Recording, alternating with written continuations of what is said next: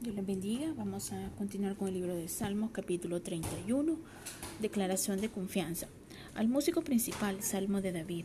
En ti, oh Jehová, he confiado, no sea yo confundido jamás. Líbrame en tu justicia, inclina a mí tu oído, líbrame pronto, sé tú mi roca fuerte, fortaleza para salvarme. Porque tú eres mi roca y mi castillo, por tu nombre me guiarás y me encaminarás. Sácame de la red que me han escondido para mí, pues tú eres mi refugio. En tu mano encomiendo mi espíritu. Tú me has redimido, oh Jehová, Dios de verdad. Aborrezco a los que esperan en vanidades ilusorias, mas yo en Jehová he esperado. Me gozaré y alegraré en tu misericordia, porque has visto mi aflicción.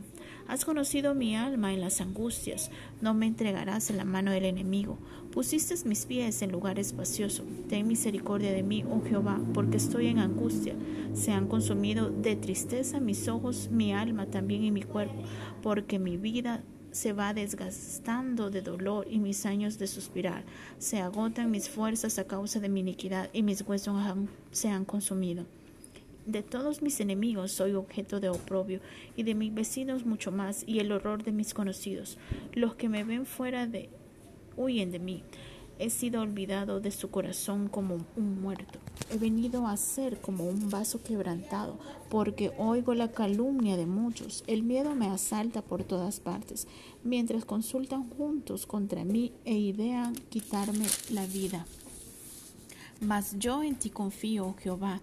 Digo, tú eres mi Dios, en tu mano están mis tiempos, líbrame de la mano de mis enemigos y de mis perseguidores. Haz resplandecer tu rostro sobre tus siervos, sálvame por tu misericordia, no sea yo avergonzado, oh Jehová, ya que te he invocado. Sean avergonzados los impíos, estén mudos en el Seol. Enmudezcan los labios mentirosos que hablan contra juicio cosas duras, con soberbia y menosprecio. Cuán grande es tu bondad que has guardado para los que temen, que has mostrado a los que esperan en ti, delante de los hijos de los hombres. En lo secreto de tu presencia los esconderás con la conspiración del hombre. Los pondrás en un talento cubierto en contención de lenguas. Bendito sea Jehová, porque ha hecho maravillas. Su misericordia para conmigo en ciudad fortificada. Decía yo en mi premura, cortado soy de delante de tus ojos, pero tú oíste la voz de mis ruegos cuando a ti clamaba. Amad a Jehová, todos vosotros santos, sus santos, a los fieles guarda Jehová, y paga abundantemente al que procede con soberbia.